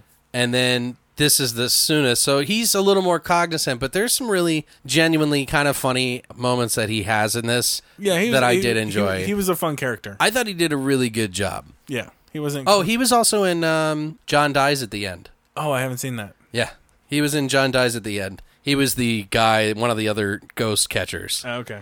Some of the trivia on this is interesting. There's a really good quality work print that's kind of out there now that you can watch with all the like gore scenes intact. A lot of the graphic violence, including one of the more graphic ones with the drill bit, and I totally forgot about that. Oh yeah. So I don't think I've ever seen that version. See this? I'm pretty sure this is my first time watching this. You've never seen the second one? I've never seen the second one. Okay. Because I was watching it, I'm like, yeah, I don't remember this. So Well, the movie this time was not made in Maine. It was made in Peachtree, Georgia. okay. So they kind of changed it around a bit. That might have been the bad juju.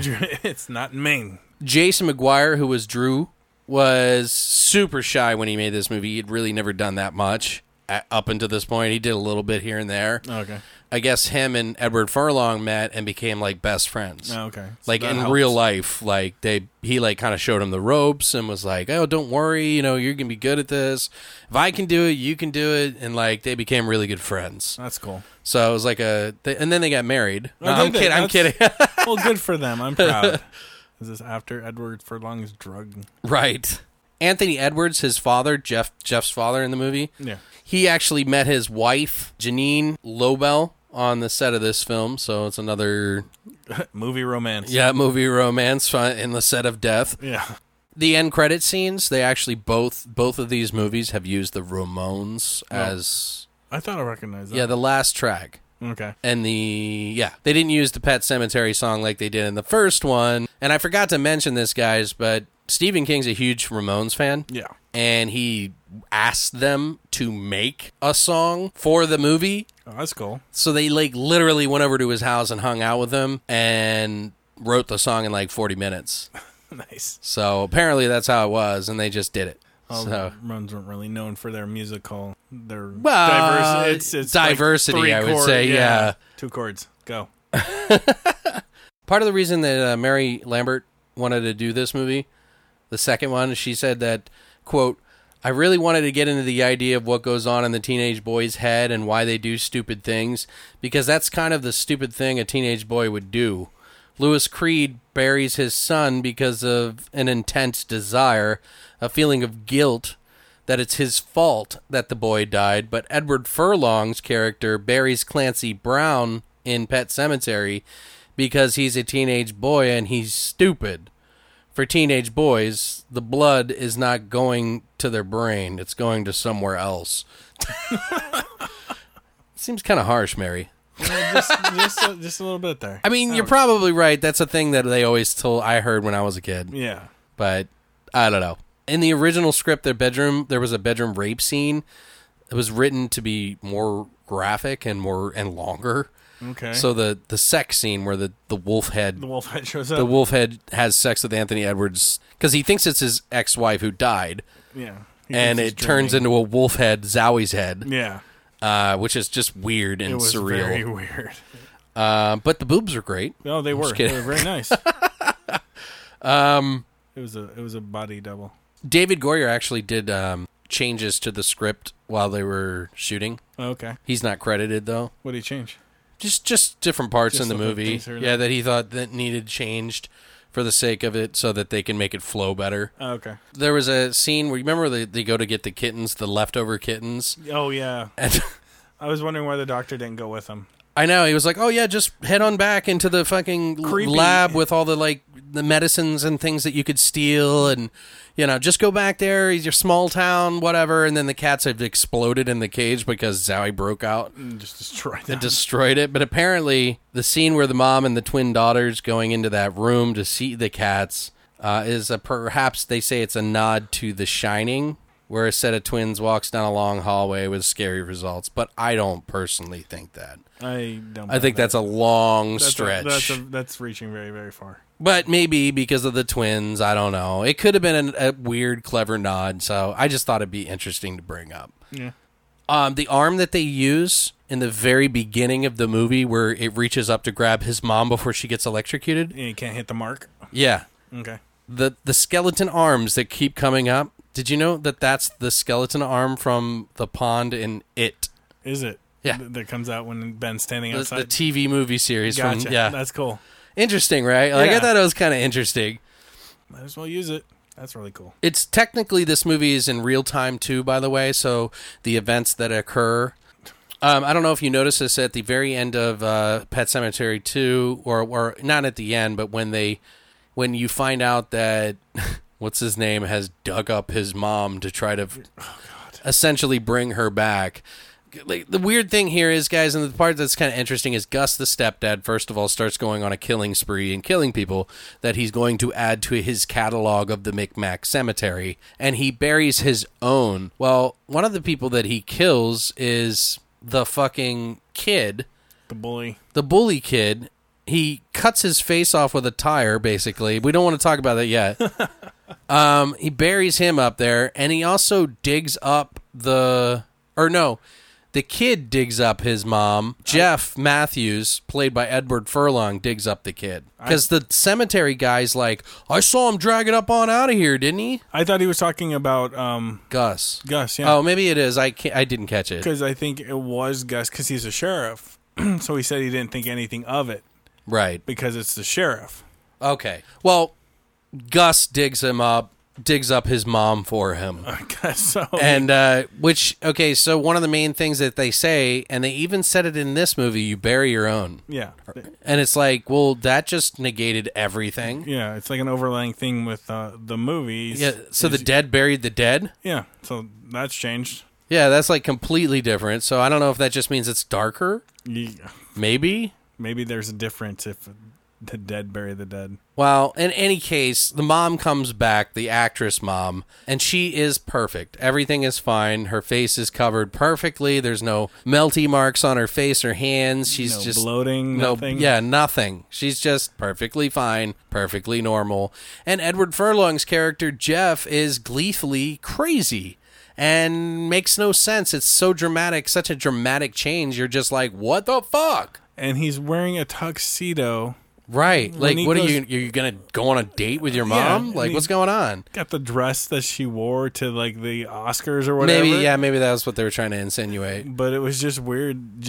It was her big night. Yeah. It's her big performance. She's coming out. Her coming back performance, her second breakout, I guess, of the ground. And didn't Gus bring her headstone too? I think so, yeah. It's It was in the like, top. I'm like, what the hell? He just brought the headstone. He brought her. He just brings everything along with him. Well, and yeah, that shit just got all over the place. It Though. was I so- know we should have probably mentioned that a little bit, but we're getting into the spoiler part, so we might as well just get into it now. We're already head first in. Yeah, we're already there. So the reason I brought this up is because if you notice when you look at the hole where his mom was dug up, Anthony Edwards' character, Jeff's dad, goes out to the cemetery and talks to the groundskeeper, and the groundskeeper is like, oh, I saw him drag him out and everything like that. But if you look behind them, it says Creed.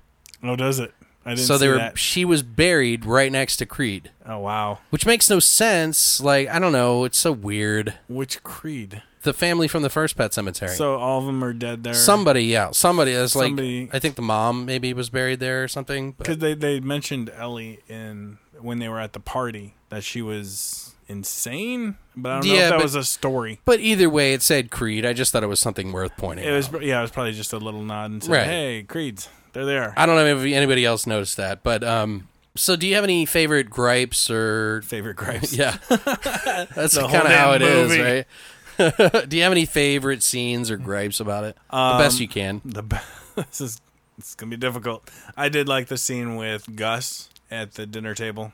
Okay. I thought he was actually a very fun character. When You start to like him a little bit more. Yeah. Finally, it's like a breath of fresh air. you start to like him after he dies. Right. He becomes a more fun character. He's got that animated kind of thing, I guess. Sure. He's not as, boy, do what I say, do what I do, blah, blah, blah. He's more like, yeah. I'm Kind of reminds me of a silly, not as silly version of. Ever seen Chud 2, Bud the Chud? Yes. That it kind of reminds me of the guy kind of walking around. He's a walking, he's a talking.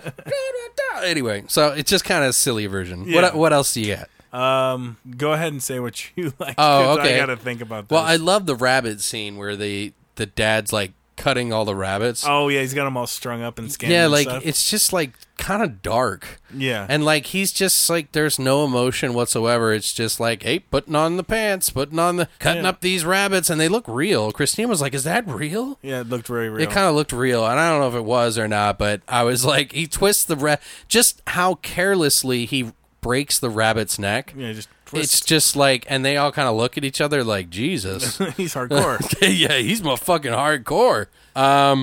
Well, I love the part where, okay, so the bully kid, Clyde, is picking on Jeff this time again, and they're driving down the road. This is like after Gus is dead. And yeah, so they say basically Jeff is getting chased by Clyde on Clyde's motorcycle, and it's apparent that he just knocks him off the road, and then he tips his bike upside down and starts spinning the wheel with the fucking pedal. And he's like, you ever seen a nose come off? Yeah. He's like, neither have I, but let's find out. And then you see Gus walk up, Drew's dad, come walking up behind him, and then he's like, go home now. Yeah. To Edward Furlong, and he's like, I said, go home now. And then he leaves, and then the kid's like kind of making wisecracks at him, like, what are you going to do? You can't touch me. You can't touch me. I'm a kid, you know, blah, blah, blah.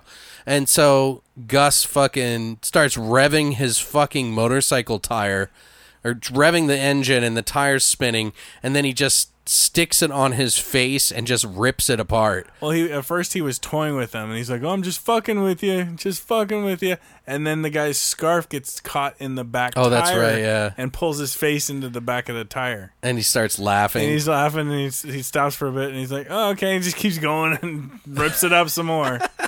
Yeah, I don't know. Funny. It's just nice to see that guy get his just desserts, right? He was a jerk. There was a part where Gus, another part, one of my favorite parts, is where Gus, Anthony Edwards, and him get into a tussle at Gus's house, and he's like, pulls out a drill. He's got the beat. Gus has got the jump on fucking Anthony Edwards' character, Jeff's dad, essentially, and he's like holding a drill close to his head, and he's like, "No brain, no pain." Yeah. He's like, "Think about it."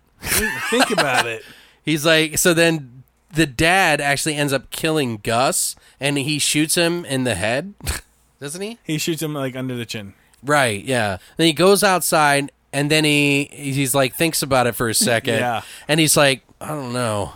I should go back and make sure he's dead." So he goes back in and shoots him 3 more times, and I kind of thought that was funny. He turns around and walks right back in, and you just hear the gunshots. It's just like bang, bang, bang. And he Right. comes back out. He's like, "All right, that's good." I mean, if you guys liked the first one, I mean, this one's, it's sort of canon, not really. Not really, no. It's like, you know, if somebody had an idea and it didn't go real well, I wouldn't give this thing high marks, but I would definitely watch it again if I ever watch Pet Cemetery again in the future here. Just to do the back-to-back Just, thing. yeah, I always do that. Like, it's hard for me not to watch an entire series. There was one scene another scene that kind of bothered me. Oh, okay. Is when the mom and the son are being chased by Gus in the truck, and they're driving away in the station wagon. Oh, They have no emotions on their face, and she is driving like she's on a Sunday drive. She's just like driving down the road, and he's barreling on, and he pulls up next to him, and they're just looking at him. And they're like, "What do you want?" And there's like no emotion. I would have been like freaking out, like, "Oh my God, what the hell do you want? You're trying to run us off the road." Right. And they're just like, do. We never did get to see them, huh? No, they Because he died. buried them, right? No, they died. They got crushed by that potato truck. That's what I'm saying. Like, didn't he take them to go get buried? Because he uses all the body bags. Did he use all the body bags? I got the Impressive. It almost seemed like they insinuated the fact that he was going to go back and He's get just burying everybody. everybody he can to get them on board with the demons or something. They never showed him coming back from them. They showed the last thing you see is her leg hanging out and the blood running down it, and then he dries off and then crushes the potatoes. That's right, yeah. So you really don't see anything from that. Well, I don't know. Like I said, I don't know if I like this movie a whole lot, but if you want to see more for some reason and you're just interested, I don't think it's a bad movie. It's not a horrible movie. I've seen so much worse. Yeah. It's just not in line with the first one. I don't know. I'm a little bit more forgiving. Like Kyle from the Laughing Horror Podcast was telling me, he's like, you know, you've changed a lot over the years. You're more open to movies nowadays than I think you were before. And I was like, yeah, I think I am. And I was like, wait, what the fuck are you trying to say, dude? Like, you're trying to say that I just don't like, or I like everything? You're like, no, I'm just very particular, and I'm starting to open my mind, and not everything is crap. And no, I just try to look at it a perspective for other people that may love it. It's like, I'm not trying to shit on it and say that it's bad. It's just, I try to like give you an idea, the listener, whoever's listening to us, an idea of whether or not they may want to look at it or not, because I really don't value my opinion as high. So I'm just like, I try to put it into a way that people who might hear certain things that I say, formulate their own opinion. they might get an interest in it, and might be Right. like, oh, hey, that actually sounds cool. Right, because ultimately, just because I don't like something doesn't mean that everyone's not going to like everything. Like, that's not the goal here, is to, like, get a whole bunch of group of fucking people that are like, yeah, Alex is the man, fuck you don't know what you're talking about. It's more about helping people find a movie that they like. Yeah, it might be, in my opinion. Yeah, that's like, well, I'm going to go back and listen to older podcasts because you've talked about a lot of movies that I've never even heard of that maybe I'll like it and be like, oh, hey. I do have one more thing, though. Go ahead. Okay, so at the end of the movie, when the dad and the son are driving off, Okay. they show the little circles with the people that died, kind of like an homage to all the people, and it shows them they're like laughing and stuff, and It was at the end. They're driving off, and it's a top shot, like panning away from the road and stuff. And then there's a voiceover, and it's talking about death and all that stuff. And it pops up the pictures of people that have died, and I'm just like, are we supposed to like remember these people? And Oh yeah, no, I do remember that. When you say pictures, I thought you were like, photographs. I know what you mean. It was just like moments in the movie. Yeah, and it shows the guys and he's laughing and stuff. Yeah, I'm that's like a very TV movie thing to do. Yeah, I was like, it reminded me of American Graffiti. I know what you're talking about. Yeah. I was just like, what is this? Am I supposed to like remember these people and be like, oh, I remember the good times we had with these people. Remember when Joe like died? And Remember when Gus was like breaking that rabbit's neck? I mean, God, what a silly guy Gus was, huh? What a great summer. Yeah. Anyway, guys, I think we've talked on about this a lot. I know this is a little bit longer than normal, but, you know. But what do you guys think of these two movies? Have you seen both of them? Do you like both of them? Do you hate one of them? Do you love the second one over the first one? Shit, I don't know. Like, what do you think of these movies? Personally, my favorite is number one. It's got the best. It's not the best movie. No. But it's a damn good movie. It's for a Stephen King movie. We've had quite a few turds. Oh, God. That have been adaptations of Stephen King. So this one's actually, I think, in the top 5 for really Stephen King adaptation movies. And he's got a lot, so. Yeah. Anyway, guys, we appreciate you stopping by today on Thursday for our episode. If you haven't already, please do check out the Monday's episode. We will be returning on Monday for a brand new episode for you guys.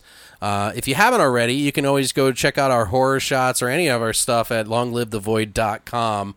But as a word of warning, if you are going to be out in the middle of the country, perhaps Maine, and your cat or dog get hit by a truck or a loved one or killed by a loved one or step parent, don't bury it beyond the barrier. It's not a good idea. Bad things will happen, and the spirits will cause your loved ones to die and get picked off one by one. So whatever you do, don't bury in the Micmac Cemetery, all right? But anyway, guys, thanks so much for stopping by. Josh, thanks for coming on, man. Anytime. I'm loving it. We'll see you guys next time.